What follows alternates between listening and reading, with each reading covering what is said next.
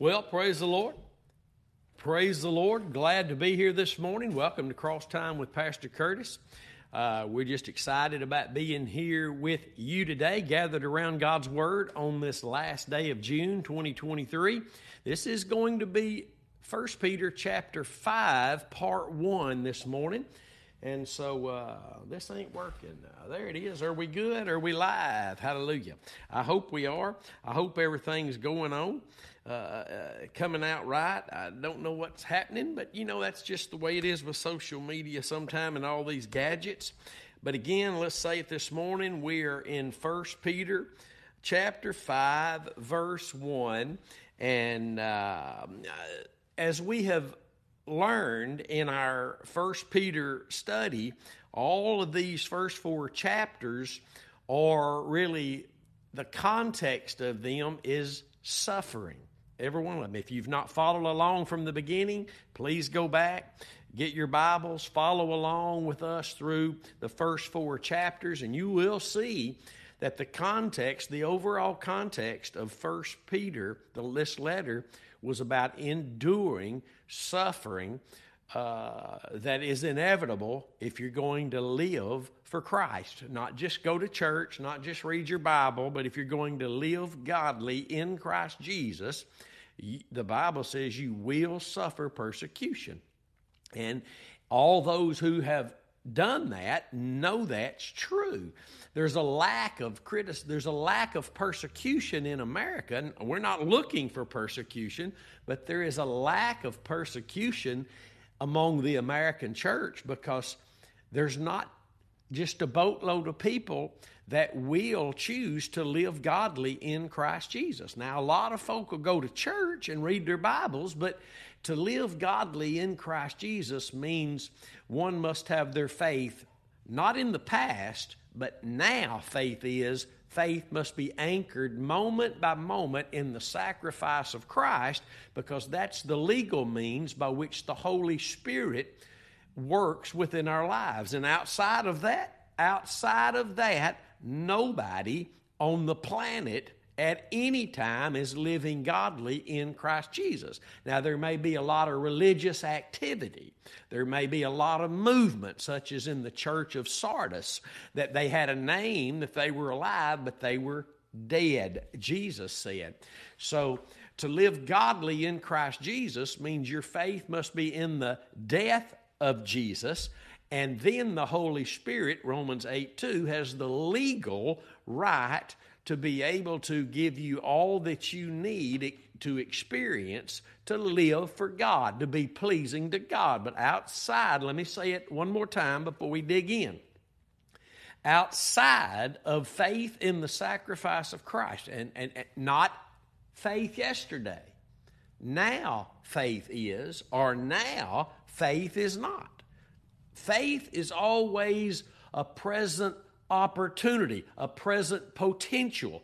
We don't just live by faith unless we are deliberately and consciously maintaining our faith, fighting to keep the faith. What's that mean? In the sacrifice of Christ, becoming determined to know nothing but Christ crucified. Amen. Absolutely right, according to the Scriptures. So, 1 Peter chapter 5, verse 1, let's look at this morning. The elders, Peter writes, which are among you, I exhort, who am also an elder and a witness of the sufferings of Christ. Look, here we go. Turn the page, chapter 5, first verse, sufferings. Let's read it. The elders which are among you, I exhort, who am also an elder and a witness of the sufferings of Christ, and also a partaker of the glory that shall be revealed. Get that now.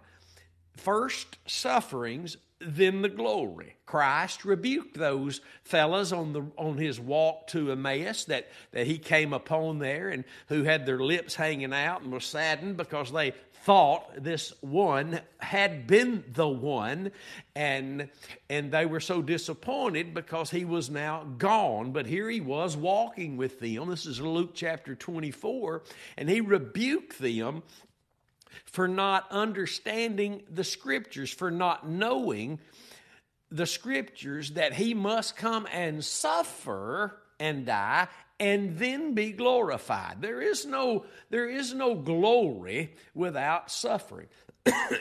This is why Paul writes to Timothy in 2 Timothy chapter 2, verse 12, and says, if we suffer, we reign with him. See, those that will live godly in Christ Jesus shall suffer persecution. You will not escape persecution if you live godly in Christ Jesus. If you are escaping persecution, it's because your mouth is not testifying of what you claim you believe as a Christian. And even if your mouth is testifying about what you claim you believe, the offense is the cross. All sorts of people do all sorts of things with Jesus, but our Savior died on Calvary's cross, and nobody gets to heaven without having faith in the death of Jesus. Nobody can pray to the Father without having their faith in the death of Jesus, because that's the only way we can get to the Father, through Jesus. Jesus said, no man get to the Father except through him. That means through faith in his death, not just saying his name. Through faith in his death. Let me say it again. Not just saying his name. All sorts of people say his name. The rub, the offense, if you will, comes in. The criticism, the persecution, the resistance comes in when it's the cross, the death, the sacrifice, the true gospel. And when that's where our faith is, not when we say that's where our faith is, when that is where our faith is, and that is our witness, that is our testimony, and that is our message, there comes the suffering. You will not escape it. So here we see this, the sufferings of Christ, he mentions. He says, I was a witness of the sufferings of Christ. Now, if you look down, and we'll cover every verse as we always do, but look down to verse 10. But the God of all grace, who has called us unto his eternal glory by Christ Jesus, after that you have suffered a while, he'll make you perfect and establish you, strengthen you, and settle you. Get this. Suffering, my friends, is inevitable if you're going to bear fruit from living godly in Christ Jesus.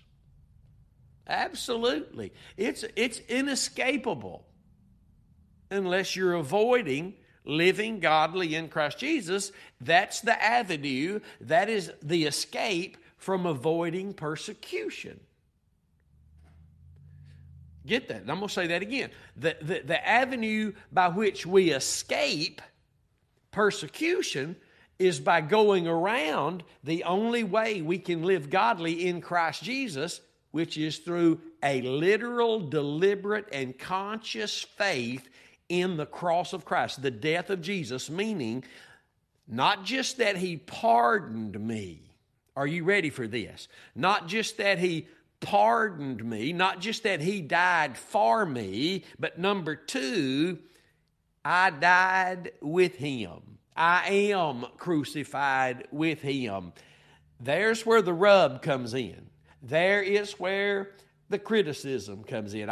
Just recently, there's always folks talking about, the cross, but there is no but, my friend. The cross, but that but is us laying the cross down. It doesn't matter what men, how they try to so eloquently talk themselves out of taking up the cross and denying self. That's all it is. If it's the cross or the cross but, that's all it is. And so, watch this now. Let's read it again, verse 10. But the God of all grace, who has called us unto his eternal glory by Christ Jesus, after that you've suffered a while.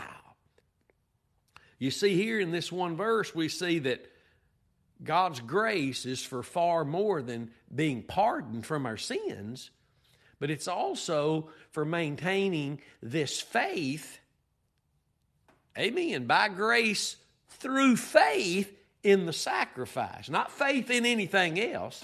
Not faith in anything else. Because faith in something else is us working for whatever it is we're asking God to give us.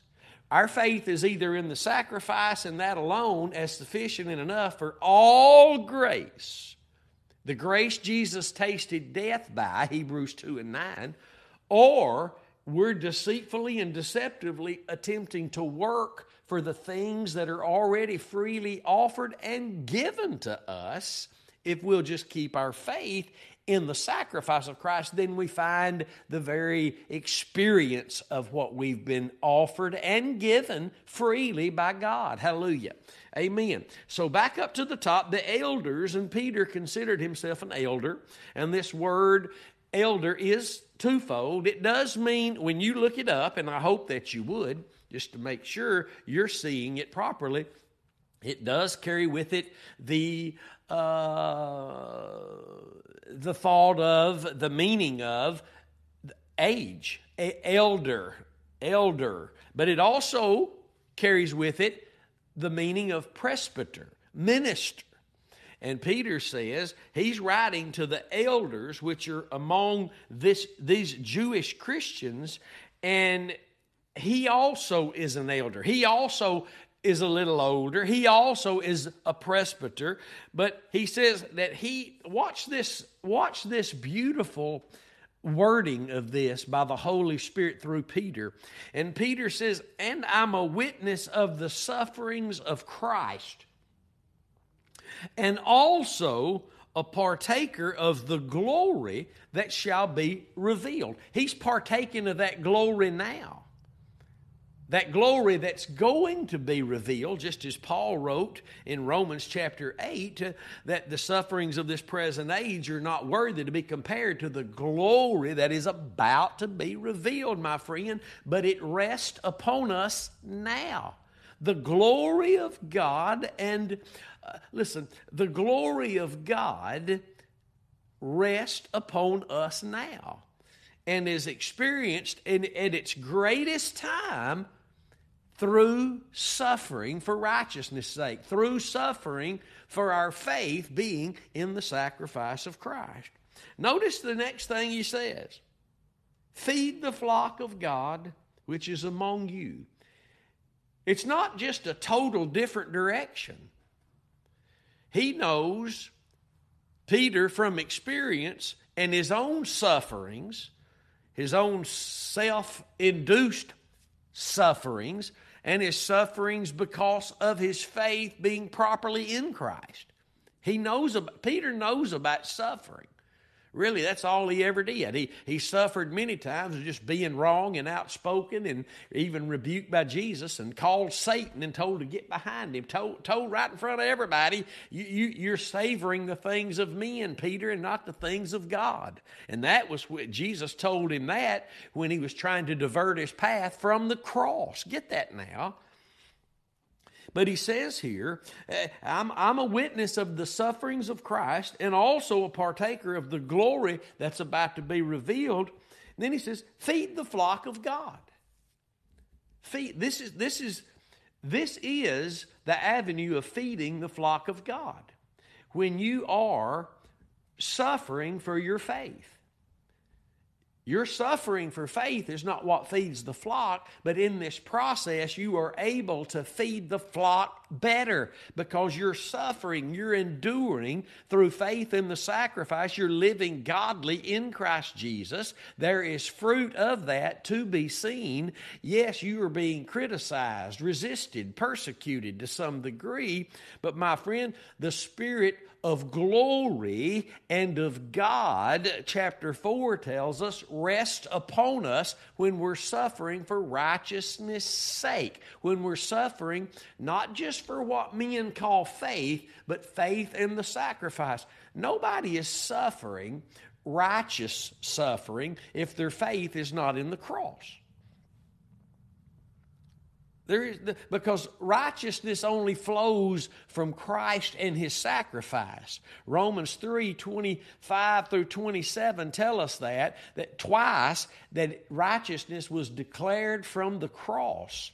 And another one, 2 Corinthians 5:21, He that knew no sin, Jesus, became our sin-bearing offering that we might be made the righteousness of God in Christ Jesus. Where? At the cross. Righteousness is declared and offered only from the cross. So when our faith is, we're being criticized or persecuted or resisted for righteousness' sake because our faith, then that means it's because our faith is in the sacrifice. That's the offense.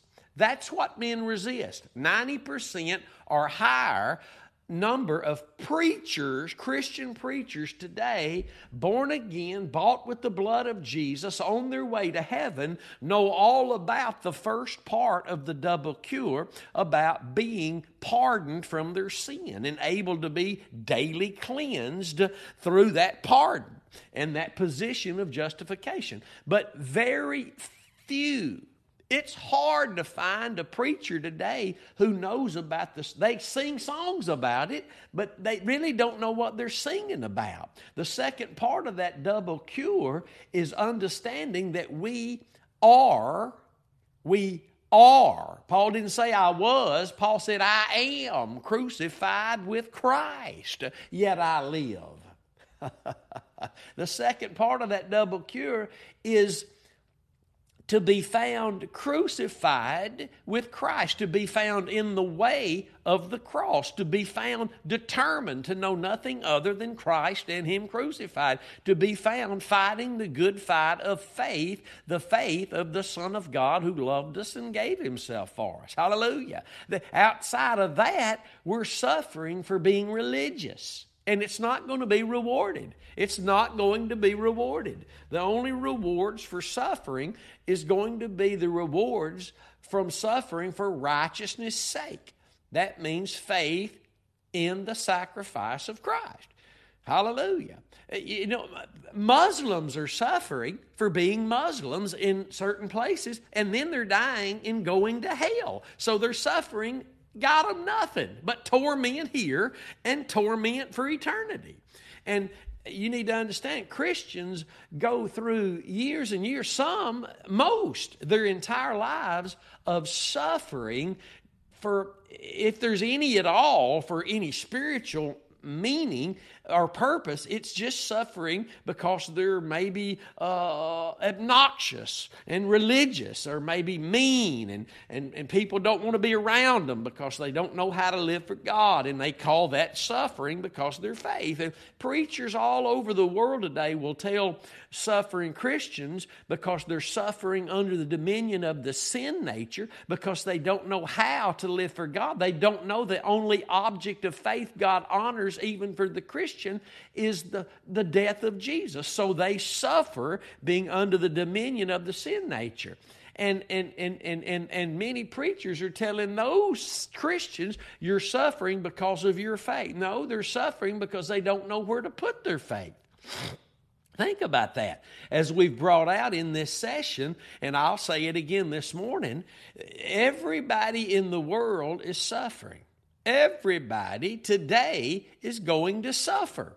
The lost are suffering because they're without God, they're without Christ. If you don't know Christ, if you're not following Christ, my friend, you're suffering. If you're without God, without salvation, you may have $10 billion, but you're suffering without Him because you're dead, severed from Him. You're incomplete. You're a wanderer and a vagabond. You may look like you have it all together, but so did Cain. You do know the Bible teaches that Cain and his children are the ones who began to start cattle ranches, and they're the ones that came up with instruments and music and all that stuff. But they all were washed away by the flood, and they're all in hell. And I want you to know that people may look like they have it going on, but if they're lost and without Christ Jesus, through faith in His sacrifice, they're suffering. Then there's the church. There's the church that doesn't know how to live for God. They're working hard for something they already freely have been given. They're suffering because they don't know how to live for God. They do not know the only object of faith is the cross of Christ. Therefore, they're bound by the sin nature. Romans 6 reveals this, teaches this, and offers the reality of deliverance and victory to the Christian. And if Christians don't heed it, they don't listen, they don't know it, or it don't matter if they don't know it, they're living in the dominion of the sin nature as well. But they, children of God, have a choice not to serve sin unto death. That's the sin nature because of a wrong object of faith, but they can serve obedience unto righteousness, which is faith in the sacrifice of Christ. If they don't know that, then they're suffering as well. And for the most part, 90-something% of all the true blood-bought Christians today are suffering because they don't know that truth. They don't know that truth. I did not know that. I'd never heard that until I began to hear ministers preaching the message of the cross, just like Paul did. And so then there's the Christian who knows how to live for God, who's learned this exclusive, scarce way of not only becoming righteous in Christ Jesus, but also to live in Christ Jesus, is to keep their faith in the cross, and that brings about suffering. But it's the only good suffering, the suffering where the Spirit of glory and of God rest on you, and you're going to be rewarded for that. All other suffering is just suffering now with nothing to gain from it in the future. So we need to cover that every time we're talking about suffering, because everybody on the planet is suffering. Everybody on the planet is suffering. But I want to be found suffering for righteousness' sake, for the sake of Christ's name, because of my salvation. Hallelujah. So watch this. He goes straight from talking about exhorting those elders, those leaders among these Jewish Christians, of whom also he is an elder. He's a minister and a witness of the sufferings of Christ. He's not leaving that out. He's still focused on that. And he's also a partaker of the glory that shall be revealed. Why? Because he is a part of the suffering of Christ. And then he says, feed the flock. This shepherd, the word means shepherd, lead, guide. And this letter is an example of doing that, of preparing the people to suffer for their faith, for righteousness' sake, and not to avoid suffering, because when we go around suffering for the sake of our faith, that means we're being saturated with leaven. We're moving around the very place where the Spirit of glory and of God will rest upon us. Hallelujah. And listen, that needs to be the most important thing in our lives. God has not promised us tomorrow, but He has promised us grace sufficient for today. That's what we need. That's what the Apostle Paul knew. He had to have that more than anything. That's why when he begged God 3 times to really take that thorn out of his flesh, the Lord said, my grace is sufficient for you. My strength is made perfect in your weakness. And the Apostle Paul said, well, hallelujah, then I'm going to go ahead and glory right here in my infirmity, in my weakness, that the Spirit, that the power, he says, that the power of Christ may rest upon me. So in the midst of suffering, listen, our main concern, no matter what the suffering is, it's out of our hands, and we're trusting in Christ, and God's grace is enough for now, for today. We've not been promised an hour from now or tomorrow. We've been promised grace for each step of the journey, and God is faithful to give that to us if we'll keep striving for the faith of the gospel. Hallelujah. He says, feed the flock of God which is among you, taking the oversight. Take the oversight. Take the leadership role, preacher. Take it. We don't minister with question marks. We minister with exclamation marks. We don't get up and walla all over the pulpit. We get up and declare, thus saith the Lord. We get up and declare the Word of God. We get up and we allow the Holy Spirit to take God's Word and to point us to Calvary, because that's where He always delivers us unto. First stop every day, first stop every situation is the cross, the death of Jesus, 2 Corinthians 4:11.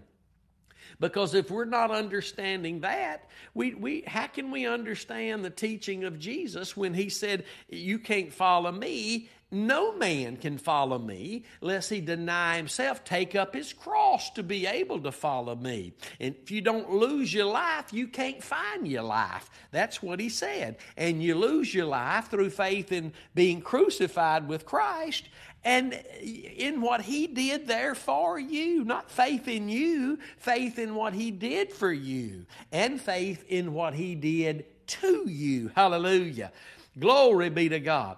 So He says, feed the flock of God which is among you, taking the oversight thereof. Let's look that word oversight up and just see what it means this morning. It means to oversee, to be aware, to look diligently into those that God has given you to lead, not by constraint. Not by constraint. And that word means to compulsorily, to try to constrain them by force, really to try to control the flock by the flesh. And that's what most preachers are doing because they don't know any better. If we're not pointing them to Calvary, then we're trying to control them by the flesh. That's a powerful statement. That's a true statement. If we're not pointing the flock to where they can partake of the flesh and blood of Jesus, if we're not pointing them to where the Holy Spirit is delivering them unto, then we're trying to control them by the flesh. I've heard preachers say it with their own mouths. If I start preaching that all the time, I'll lose control of my congregation. My Lord, preacher, you're not here to control your congregation. You are here to willingly, with a ready mind, the Bible says, that means eagerly feed them.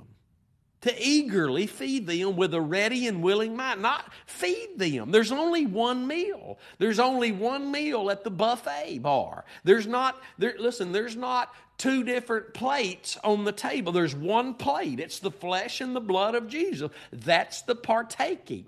Where we've messed up as a church, something so horribly, is that we've tried to separate the Word of God from the living Word of God and what He did at the cross as the Lamb of God. If we do that, it's a grave error, and it brings great confusion and contradiction to our lives. So we must understand what Jesus, let's go read this today in John chapter 21. Let's turn over there. I thought I had it here. John chapter 21, and I believe it starts in verse 17. No, let's go back up. In verse 14. Verse 14. Let me get back over here, and I think I did have it. Okay. John 21:14. Now, this is now the third time that Jesus showed Himself to His disciples after that He was risen from the dead. So when they had dined, Jesus said to Simon Peter, Simon, son of Jonas, love thou me more than these?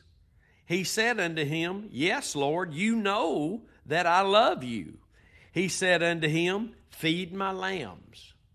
Notice the equality here, the equivalent here of loving Him and feeding His lambs.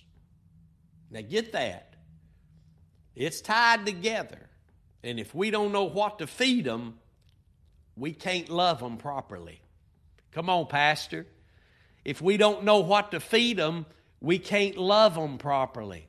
That's why we struggle sometimes loving folks, because we're not partaking ourselves of the one thing there is to partake of, and that's the blood and the flesh of Jesus. That means faith in the sacrifice of Christ. And if we don't know that, and we're not learning to become more determined to eat nothing else, to depend on nothing else, to preach nothing else, but all the things in the Word of God in that context, then we're not going to be able to feed the lambs. And if we don't know what to feed them properly, we can't love properly. Get this now. Verse 16, he said to him again the second time, Simon, son of Jonas, love thou me? He said unto him, Yes, Lord, you know that I love you. He said unto him, Feed my sheep. Jesus saying, if you love me, you're going to feed my sheep. That's what he's saying here. He said unto him the third time, and we know why Jesus did this. One of the reasons, I'm sure it had multiple purposes, but one of the reasons is because Peter denied him 3 times. We've heard that. Peter denied Christ 3 times, and here he's asking him 3 times, and Peter is starting to get the point. In verse 17, he said unto him the third time, Simon, son of Jonas, lovest thou me? Peter was grieved, because he said unto him the third time, Love thou me? And he said unto him, Lord, you know all things. You know that I love you. Jesus said unto him, Feed my sheep. Verily, verily, I say unto you, when you were young. Now get the context of what we're reading today here in this story, along with 1 Peter chapter 5 in verse 1 and 2, where we are. Watch now. Jesus says, Verily, verily, I say unto you, when you were young, you girdest thyself and walked wherever you wanted to walk. But when you shall be old, you shall stretch forth your hands, and another shall gird you and carry you whither you would not. This Jesus spoke to him concerning, signifying what death he should glorify God by. And when he had spoken this, he said unto him, Follow me. Follow me. So he's reminding, he's pointing Peter to a time where he's going to suffer and die for Christ, because he does love Christ.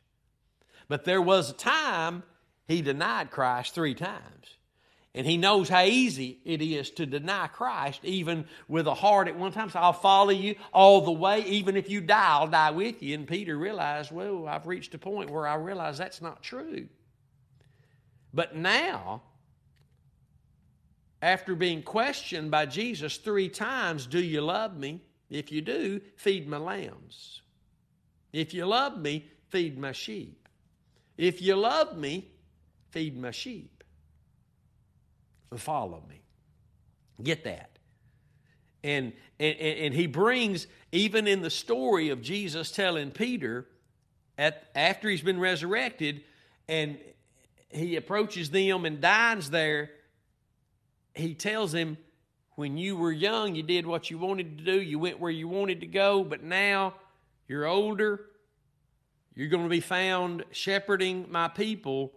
You're going to be found truly loving me and following me, and you're going to suffer and you're going to die for it.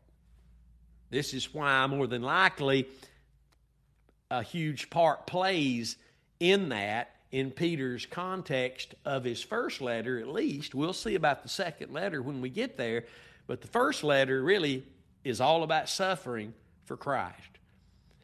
And this is really what's going to separate the ministers of righteousness from the ministers of unrighteousness, because they're going to suffer for preaching that message of righteousness, which is the cross. It's going to bring an offense, and people are going to leave. There's not going to be thousands and thousands piled up to hear this message. There's going to be a front door that people come in. They like the music. They might like the stance against sin. And they might like the stance against false doctrine that's out there and obvious, such as Catholicism and Mormonism and Jehovah's Witness. And the thing that everybody that's a Christian knows or should know is obviously blatantly satanic and false. But where the rub comes in is when ministers of righteousness begin to walk in a place of being determined to know nothing but Christ and Him crucified. Then they begin to warn of those things that are falsely trusted in within the church, within the denominational world, and then the rub, and then the push. And ministers who are hirelings, that's where they're going to start backing away. You'll always know somebody who's avoiding suffering because they're not going to warn very much. They're not going to warn very much against the wrong objects of faith that are in the church, as Paul did. You're going to recognize those who are just in it because they're driven by the flesh. They may know how to quote Scripture from sun up to sundown and impress you by what they can say. Great swelling words using God's words. But if they're not pointing you to Calvary and warning you against everything that's the wrong, all these wrong objects of faith. Now, I'm not talking about Mormonism, Jehovah's Witness, and everything. We all sit out and go, amen. But I'm talking about when the preacher comes to town and he says, if your faith is in fasting for deliverance from sin, my friend, the sin nature is dominating you and controlling you in that, because that's not the object of faith. When the preacher comes to town and says, if your faith is in Pentecost and not the cross, then you'll not have the power of Pentecost. There's where the rub comes in. And you'll know, you'll always be able to tell those who are avoiding suffering because they will avoid warning. And the more they avoid warning the congregational settings, is the more they're avoiding what God desires to see in His ministers today. I know this is where the rub comes in, but did they not kill all the prophets under the Old Testament? Even in the early church, were they not called asleep? Were they not called to dead? Were we not warned as the early church 2,000 years ago to wake up, not, to be honest, not to steal, not to walk in darkness, to walk as wise and not foolish, not to do this, not to do that?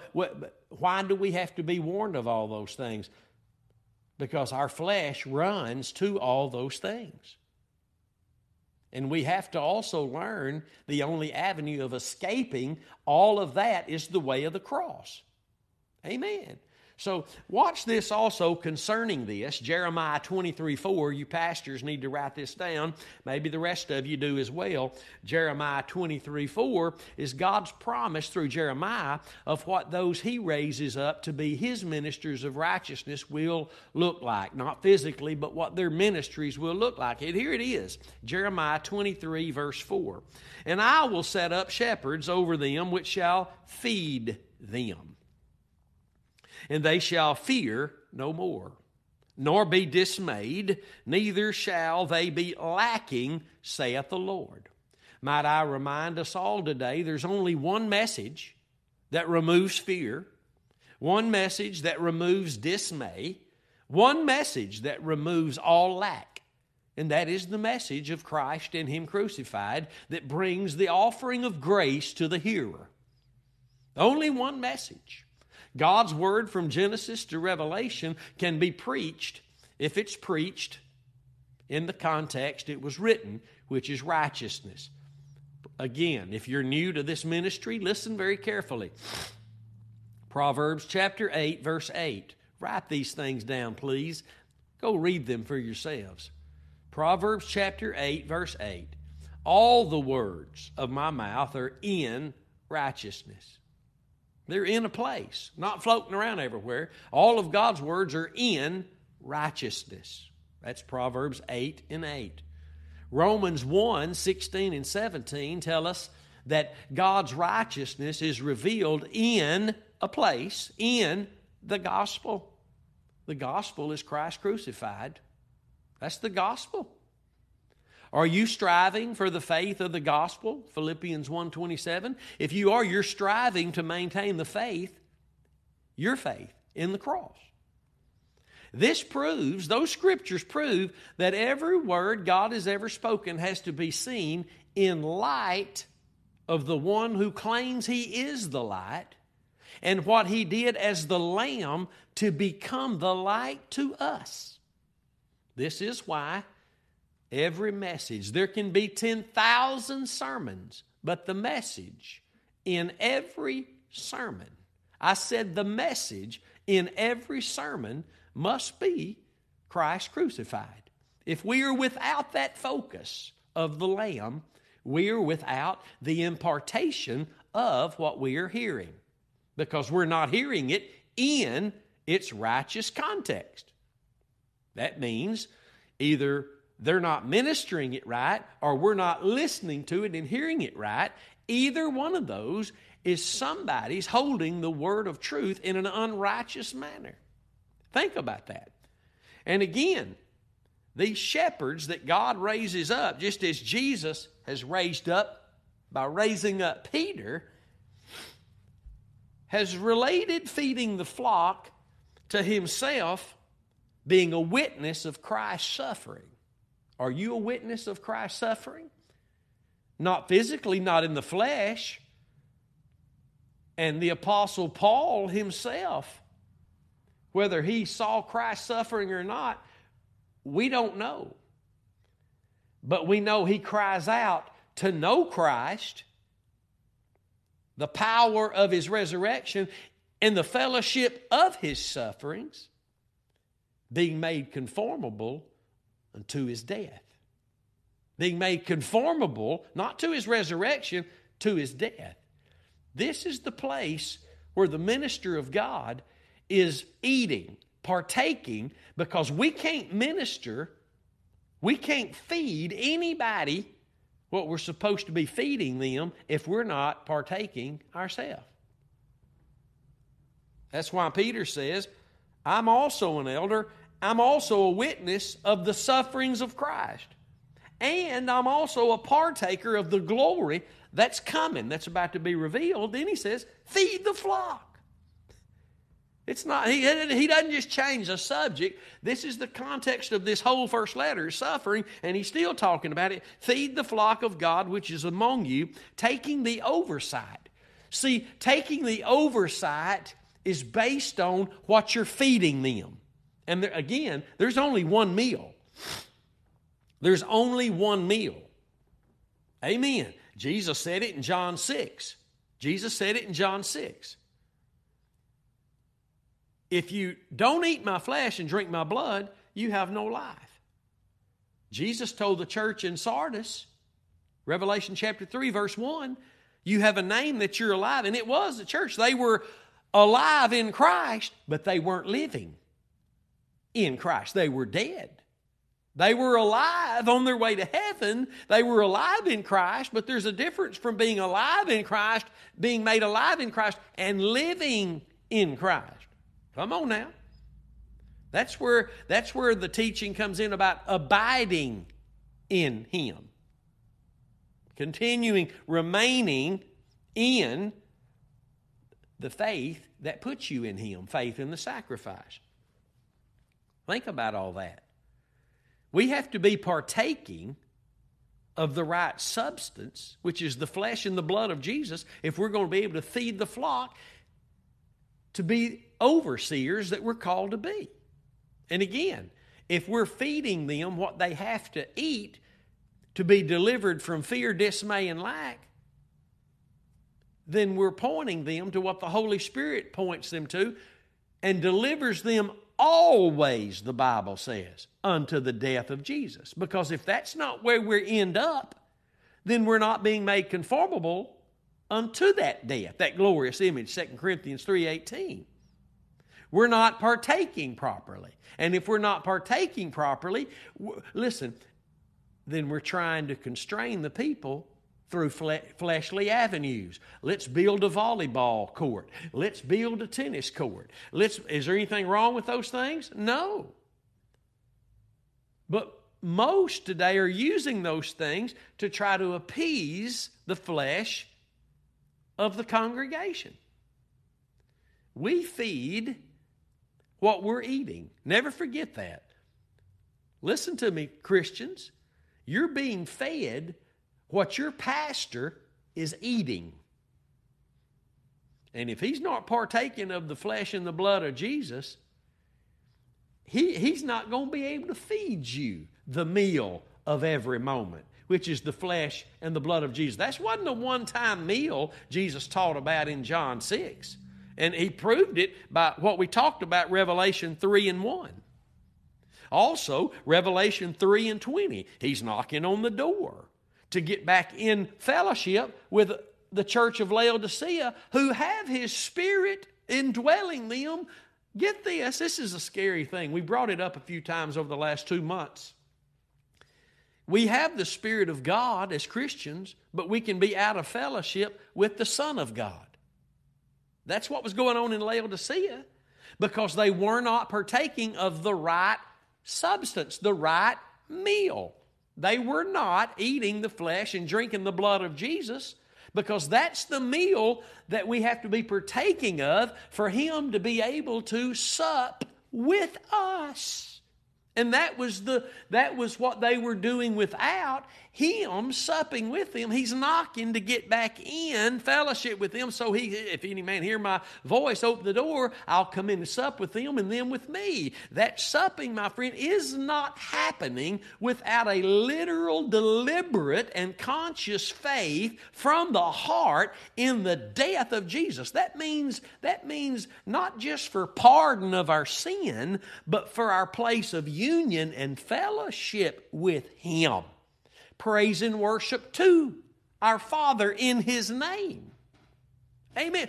Worship, prayer, giving, anything in the name of Jesus is not happening unless we're trusting in the sacrifice. And I'm not talking about, I believe in the cross. No, I'm talking about focus, boasting in, preaching, teaching, pointing to, hallelujah, to the Lamb. That's what got Paul in all his trouble. And that's what gets all of those in trouble that God has raised up and is setting among the church today, to feed the flock of God, to take the oversight. How do we take the oversight? Not by controlling them, not by constraining them, but willingly feeding them. Willingly, not for money's sake. I promise you, if a pastor's called by God and all the money goes away, he's still going to be called by God. He's still going to be doing what God's called him to do. He may not be doing it where he's at, but he's going to be doing it wherever he is, because he's called by God, he's set there by God, and he's going to be preaching the message that feeds the flock, which is Christ crucified, throughout every passage of the Word of God. And he's going to be willingly, with a ready mind, feeding the flock. That's how he takes oversight, by feeding them properly and by teaching them properly according to what they are supposed to be eating. Hallelujah. Glory be to God. Watch this now, verse 3. Neither is being lords over God's heritage, meaning not trying to lord over the people, but like you see many pastors. And if they're not, listen, let's get this. If a pastor of a church doesn't know the way of sanctification, doesn't know how to live for God, doesn't know how the cross of Christ pertains to moment by moment living, how can he help the flock? They're already saved, and his help for them now is teaching them to eat properly, spiritually, which is the flesh and blood of Jesus, to keep their faith in the one object God has allowed us to boast in, Galatians 6:14. And if he doesn't know that, how can he help How can he do anything but try to herd the people and try to control the people and be the CEO in some fleshly, dominating way? He can't. There is no help. That's why fear is dominant in congregations, and dismay and lack fills the congregations today.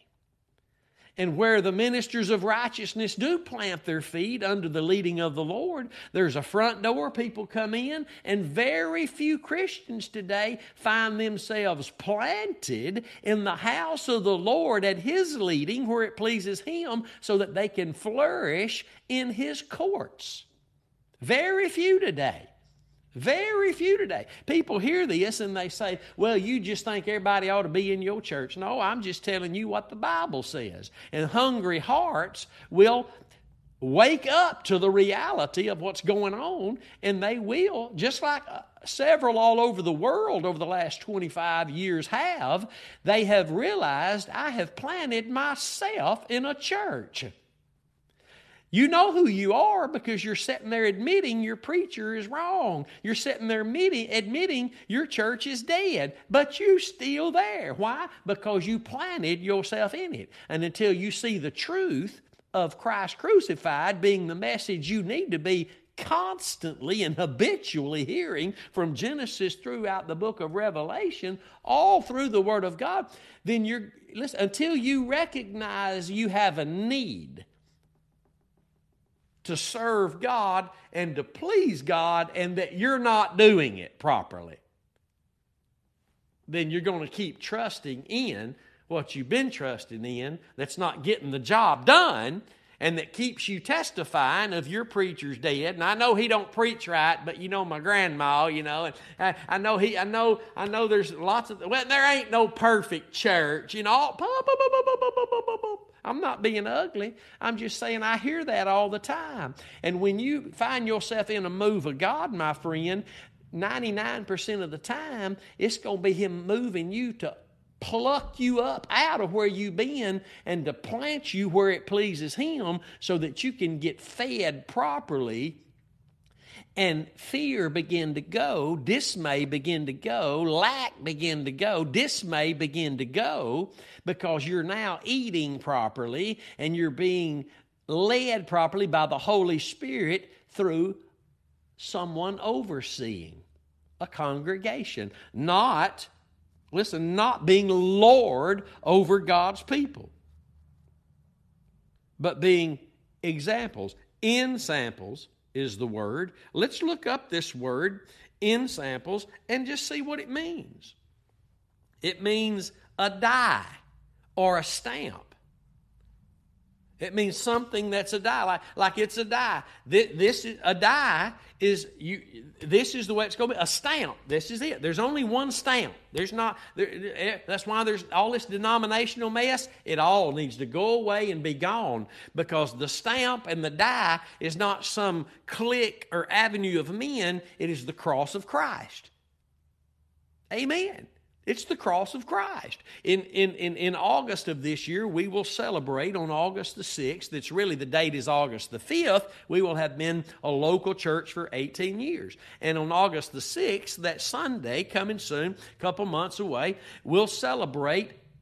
We'll have a great luncheon after service that day, but it won't be because of the name of our church. It'll be because the Lord and His grace has allowed us to preach Christ crucified, the gospel, for 18 years. Hallelujah. That's what we'll be celebrating, that Jesus died for us. Hallelujah. That He was buried for us, that He raised Himself by the glory of the Father for us, and that He's given us His Spirit, and He has been among us for 18 years, giving revival where there is deadness, waking Christians where they're asleep, filling those who are dry, and leading those back to the path of righteousness who've wandered away. And that's what we're celebrating, our Jesus and what He's done and what He's doing. Hallelujah. Not some denominational name.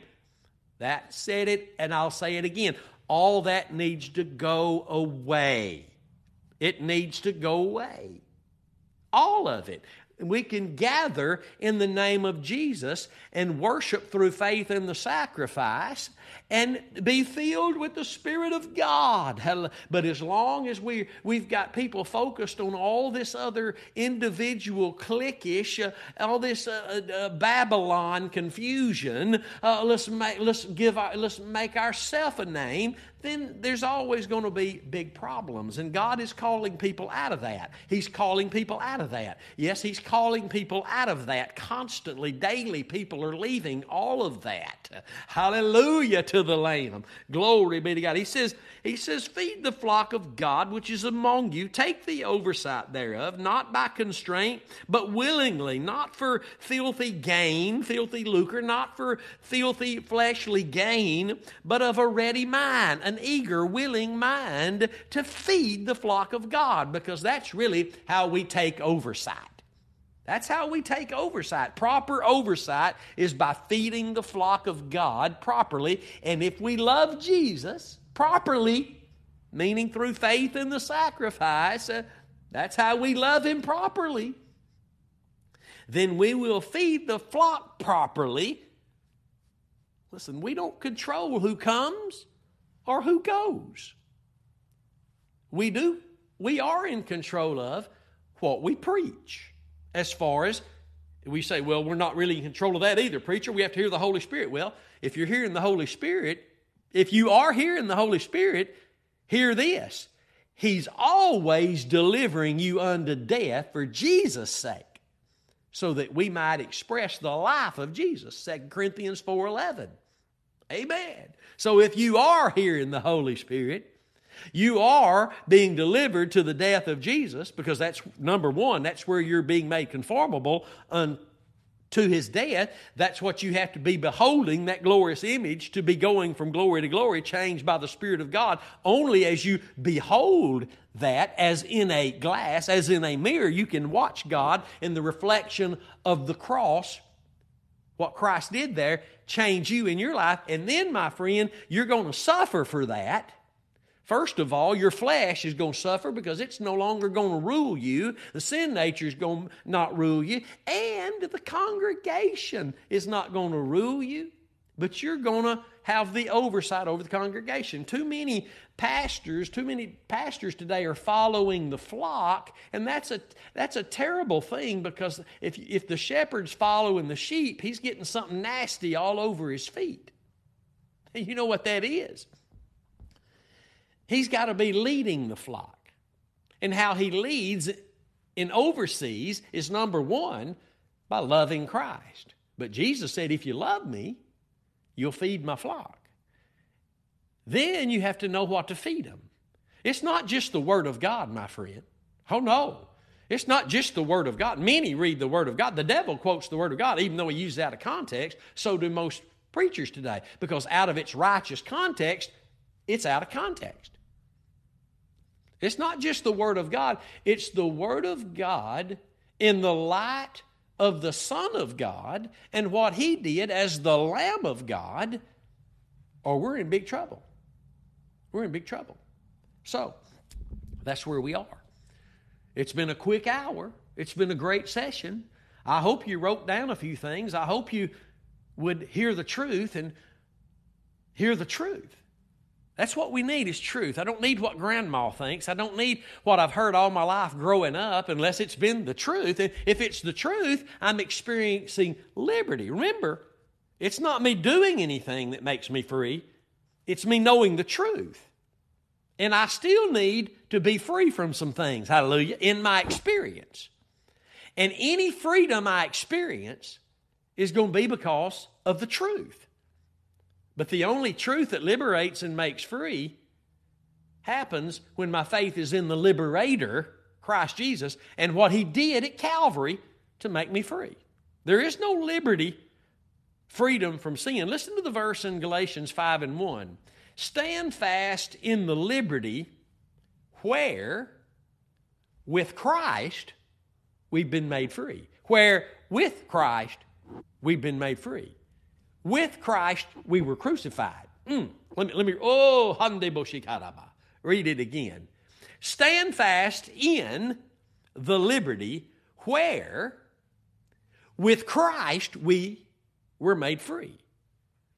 You want to experience more freedom and liberty in Christ Jesus, then you got to fight to keep your faith in His death, the gospel, His sacrifice. And my friend, when that's where your faith is, you're eating, you're partaking, and the Spirit of God is leading you. Hallelujah. And you will find yourself flourishing in the courts of your God. You will suffer. But even when you're suffering, you will find grace reigning through righteousness in your heart. Hallelujah. Praise be to God. Again, it's been a great hour today. This has been a great session as we've now entered into chapter 5, 1 Peter. If the Lord stirs your heart, please pray for us. I pray right now in Jesus' name that whatever your need is, no matter how small it may seem or how huge and impossible it may seem, for I pray right now the Lord's touch be upon your body, soul, and spirit. And the miracle you need is today by His hands. Oh, His hands are merciful. His hands are gracious. His hands, oh, the power of the hands of Jesus. I pray that it be upon your body, soul, and spirit, and the miracle, the provision, whatever it is you need today, be today that you find His touch upon you. Glory be to God. If God stirs your heart to give an offering to Him through this ministry, you can do that at thecrosswaychurch.com, or you can simply text the word give to the number 903-231-5950. Don't forget about Determined Youth Camp coming up next month, July, which next month begins tomorrow, and it's in Palestine, Texas. Beholding the life-changing Lamb is the theme this year, and you can. It's July the 17th through the 20th, and you can contact me, or you can contact Pastors Clint and Lindsay Bass there in Palestine, Texas at Christ Community Church. I hope to see you there. It is the youth camp your kids need to be at, hearing what God's focus has always been and what ours should be. Hallelujah to the Lamb. Glory be to God. I'll see you Sunday morning at 10 a.m. right here at Crossway Church. Until then, stay determined to know absolutely nothing but Christ and Him crucified. We'll see you then.